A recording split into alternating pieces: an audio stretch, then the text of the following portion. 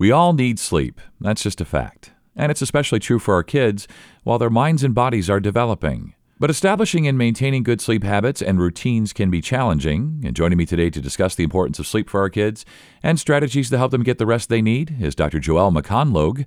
She's a pediatrician with Stanford Children's Health. This is Health Talks with Stanford Children's Health. I'm Scott Webb. So, Doctor, thanks so much for your time today. I have a couple of teenagers myself, and I have observed that as they've gotten older, it does seem like they need to sleep more, especially my son. So that's what we're talking about today. We're talking about sleep in our kids and sleep habits and patterns and all that good stuff. So let's just start with a baseline question here. Why is sleep so important to our children's health? There's a tremendous amount of change that goes on through childhood and also even through the adolescent years. We certainly see that as we watch kids physically grow and change. But even behind the scenes, there's a lot that happens. Children are constantly developing. There's a lot of maturation. They learn appropriate social interactions. They learn emotional regulation. There's processing that occurs. So a child's day is really busy, and an adolescent's day is really busy, probably more so than we even realize. So I think that sleep is a chance to really refresh, to let our kids reset, and also to let their bodies sometimes make these needed steps and their jumps in their growth. We don't exactly know what the brain does when it's asleep, but we think that it sorts through the information of the day. We think it kind of stores information and gets rid of the stuff that it doesn't need. We do know that chemicals are replaced, and we know that hormones are secreted during sleep, and there's also some problem solving that happens. And so I think that it's both a time to let our brains reset, our kids to kind of make some of those needed steps, and just to rejuvenate as well. Yeah, that sounds right. And I think I have this right, so correct me if I'm wrong, but I'm pretty sure children grow when they're sleeping, that's when their HGH really kicks in. I think I've got that right. So I'm wondering just in general, how sleep can impact a child's development. Well, we know that sleep is just essential, not only for healthy growth and physical growth, but we know that it's essential for behavior, for attention, for learning, for memory. And we're also finding there's a direct correlation between sleep and sleep through childhood and adolescence and the risk for some later onset adult diseases, so type 2 diabetes or obesity or cardiovascular disease. There are links between the amount of sleep you get and the risk of developing those as well. And I think for our adolescents especially, we know that sleep is tied to their mental health, and a lack of sleep directly correlates with increased feelings of anxiety and of depression. And it also increases their risk behaviors and alters some of their decision-making skills if they're not getting enough sleep.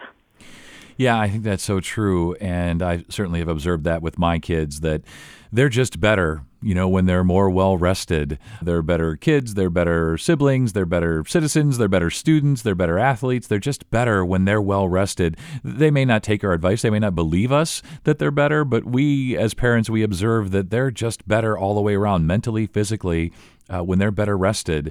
And I guess I'm wondering, do children need more or less sleep at certain ages? And if so, why or why not? Well, I think babies and young children need the most sleep. And then this gradually decreases as children grow and get older. But even our adolescents need 8.5 to 9.5 hours of sleep. And I think this is a number that really surprises a lot of people.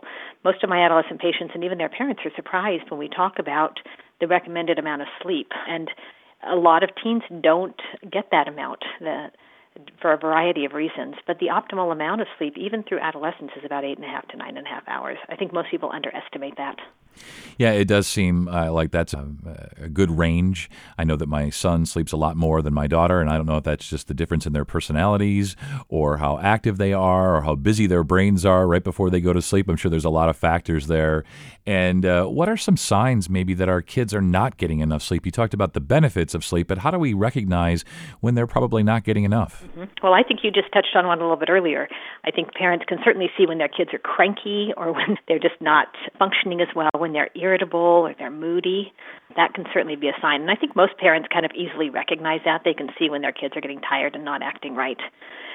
Some other signs, though, I think, are that if kids are difficult to wake up in the morning, if parents are going into the room and they're just having a hard time getting their child out of bed, they're not waking up easily. They're not getting out of bed. It's taking multiple times or multiple arousals to get their child up. They're probably not getting enough sleep. There's a little bit of time of transition between sleep and waking, but if you're finding that's really becoming prolonged, that could be a sign.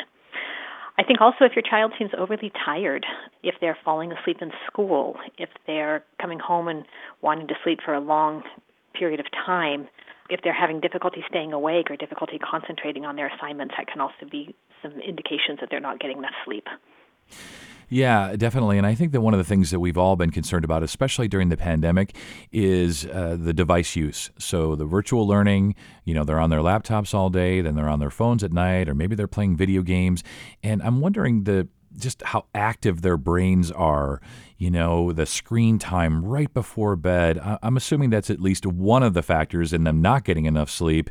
And maybe what are some of the others as well? That can certainly be a big factor for not getting enough sleep. And I think you're absolutely right. It's been a challenge during this pandemic because our kids are on screen so much more. But I always recommend to families that they take screens out of the bedroom at bedtime. And so that this includes any screens. So I recommend no TVs in the bedroom, taking the tablets or the phones and charging them outside in a different room. But in addition, also powering down before bed for about 30 to 60 minutes before bed, turning off those screens, turning off anything that they're looking at, and winding down a bit, because we do know that screens can definitely affect the amount of sleep that kids get and can interfere with their quality of sleep as well. So I think that's one step in the right direction that we can take if we're worried about children not getting enough sleep or quality sleep, is watch the screen time, limit the screen time, take those screens out of the bedroom when they're falling asleep. I think a couple of other factors that can affect kids not getting enough sleep is sometimes not having a consistent routine. It's important for our bodies to have a little bit of a routine so that our minds and our bodies do know that it's time to power down. And if kids are sleeping at different times or having different schedules or bedtimes, sometimes it's hard for them to have that signal that it's time to power down. So having a fairly consistent routine and an appropriate bedtime does also help kids to fall asleep and to get adequate amount of sleep. And then I think also one thing that can affect getting enough sleep for our younger kids especially is that often our younger kids will test limits at bedtime. They'll get out of bed, they'll try to seek attention, they'll try to seek comfort or food at that time. So I think it's important also to set appropriate limits around bedtime and say, okay, this is bedtime, and kind of set those limits and set the rules about what children can and can't do, and not make it a time where they're receiving some reinforcement for getting out of bed. Yeah, and it was always tough. I can remember when my kids were little, and they would get out of bed and they're just so cute, and they want to cuddle, and you're just like, oh, sure, you can lie in mom and dad's bed for a while. And so it's always that balance of like, oh, they're just so adorable at this age. I don't want to send them back to their room, but that, as you say, routines and sticking with, bedtimes and wake up times and all of that is so critical for kids, even if mom and dad just want to cuddle with their kiddos. Let's talk a little bit about stress and how stress impacts our kids' sleep or lack thereof. Can I add one thing into that last comment? Because I think it's a good time to talk about that bedtime. And it is a wonderful time to cuddle with kids, and it is a wonderful time to spend time with them. And so I think you're absolutely right. Parents do want some time. But rather than have the kids get up, I would build that into the bedtime routine. So make sure that you're building time in before bed where you do have a little bit, a 5 or 10 minute time where they're sitting on parents' laps and cuddling, and you have that touch and that personal connection during that time, so that once you send the kids to bed, they've had that, and then you can feel good about telling them to stay in the bed because they've already had that cuddle time. Yeah, I think that's such a great suggestion, and you're so right. The best part of being a parent is the times when they're being cute and cuddly and fun and well-behaved and all of that, but as you say, we can just kind of work that into their routine, which works better for everybody. So let's come back now. Let's talk about stress and how that impacts how our kids sleep or reasons why they don't get enough sleep. How does stress factor into that? I think stress affects everybody's sleep, whether you're a child or whether you're an adult. We know that stress just makes it harder sometimes to sleep. It can be harder to fall asleep at night. Stress can cause people to wake up during the night and not get that duration of sleep. A lot of times there are some external stresses, and in the daytime, kids can kind of suppress some of those worries because of they're busy. There's a lot of other things going on, and they kind of suppress those thoughts. But when you're lying in bed at night and things are quiet and you don't have those distracting things, those are when some of the worries can come up and some of the stresses can come up as well. So stress can certainly affect a child's sleep. I'm wondering what some of the concerns you're hearing from parents about children's sleep. I do hear a lot of concerns about the stress, and they have a lot of questions about stress in the pandemic, stress with not going to school, stress with their children getting enough sleep. So the recommendations that I give are first, you can't always control the stress in the outside world, and so what I would do is focus on what you can control. There may be worries with school, there may be worries with mental health, with family dynamics or family situations, but what you can do is focus on the bedtime routine. You can focus on the time. You can focus on having that one-on-one connection and trying to make that more regular and trying to make that consistent in the child's life. I think that does a lot to mitigate some of the outside stresses that come. I also have parents asking a lot about the amount of sleep that their children are getting because the schedules have been thrown off, I think, with the pandemic and with not going to school. And so parents are concerned whether or not their child is getting enough sleep.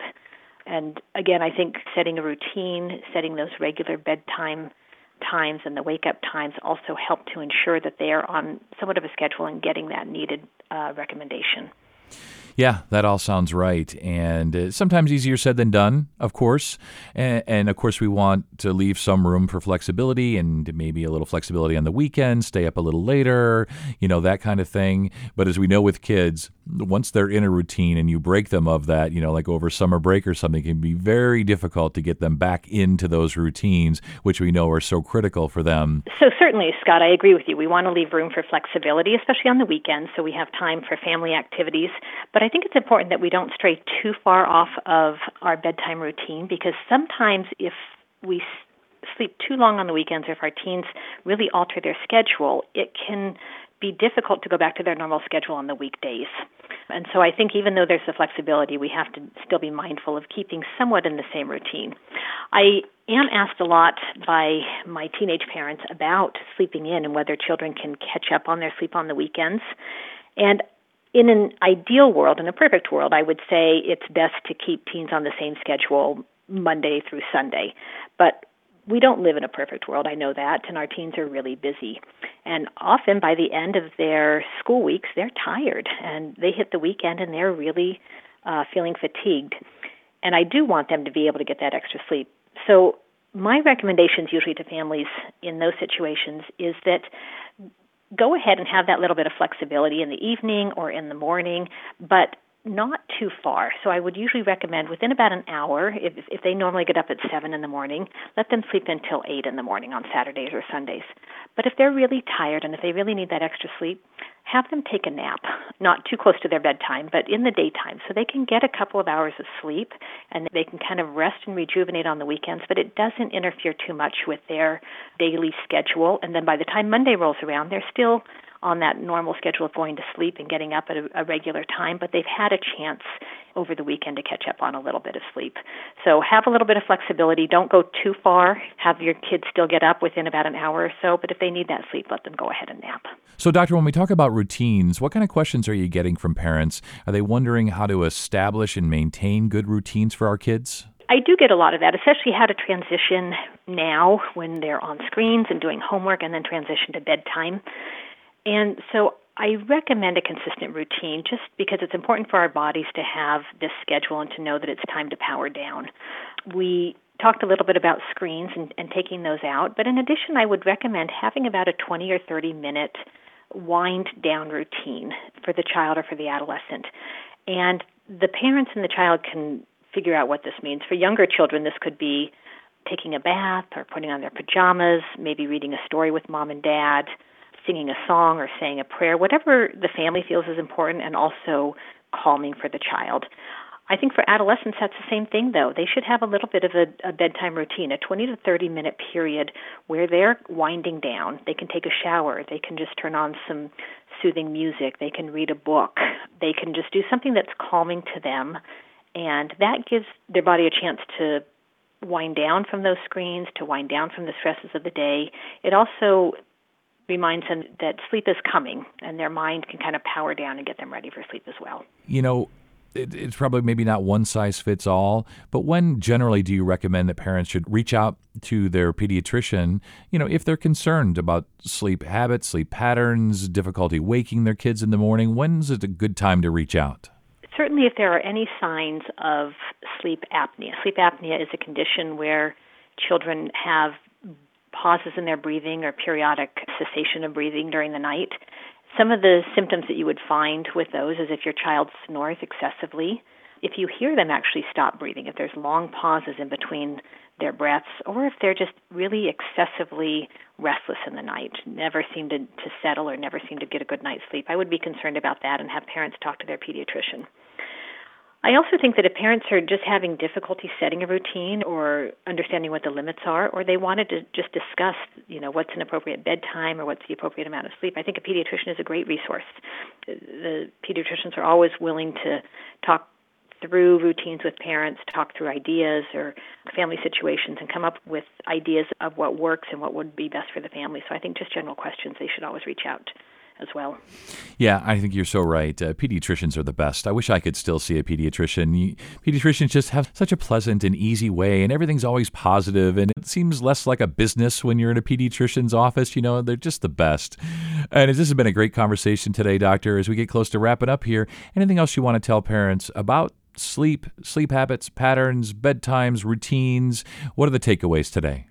I think one thing that's important to remember is that the bedtime can be a really sweet time for affection and a really nice time between parents and children. I think too often, as a parent myself, I know this, bedtime becomes a bit of a battle. Parents are tired after a long day and they just want that quiet time, and children are often weary and they don't always act their best. And so bedtime can sometimes be a battle between parents and kids, and it can be fraught with a lot of stress. But I think the ultimate goal is to try to get our kids going to bed, but also to have that little bit of time. We've talked a little bit about having a bedtime routine, and I think as part of that routine, make sure you build in just a little bit of time for cuddling, for touch. Younger kids love this. They love this time to read stories or to have mom and dad sing a song or to just climb on their lap and be wrapped in their arms. And 5 or 10 minutes of this is just a wonderful time to end their day and also to have in a parent's day. But I also want to reiterate with our teens, it's important for us to remember this as well. I think as teens get older, sometimes we lose that time. But I have a lot of parents tell me that the bedtime is a time when sometimes their teens will open up or tell them things about their day that they don't get otherwise. And so I think for parents of teens, I'd encourage them to also just take a few minutes around bedtime when they can and go in and, just sit on their teen's bed or talk to them and just ask, how was your day? How'd that math test go? Did you have a chance to, talk with your friend today? Because sometimes you do get those little bit of nuggets of information or that little window into your teen's life that you don't often get otherwise. And it can be a nice time. It doesn't need to necessarily be long, but it can just be a nice closing part of the day for both children, teens, and parents. And then just not to forget the importance of touch. Even our teens need our pats on the back or our hugs or just that little bit of touch from mom and dad.